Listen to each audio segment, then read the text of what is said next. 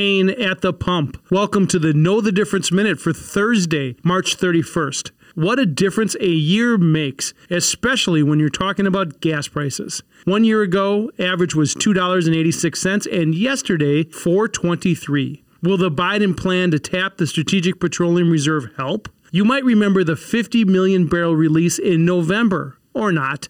The relief at the pump did not stick. The Strategic Reserve has a capacity for 700 million barrels. In order to calm prices, 1 million barrels of oil will be released daily for the next 6 months. That news sent crude futures lower. Goldman Sachs said the release would help the oil market stabilize this year, but it wouldn't reduce the deficit as it's not a persistent supply. And of course, as of right now, geopolitics will impact the price of oil and gasoline the most going forward, especially if we get a sustainable ceasefire. I'm Dave Spano from Annex Wealth Management, and that's your Know the Difference Minute.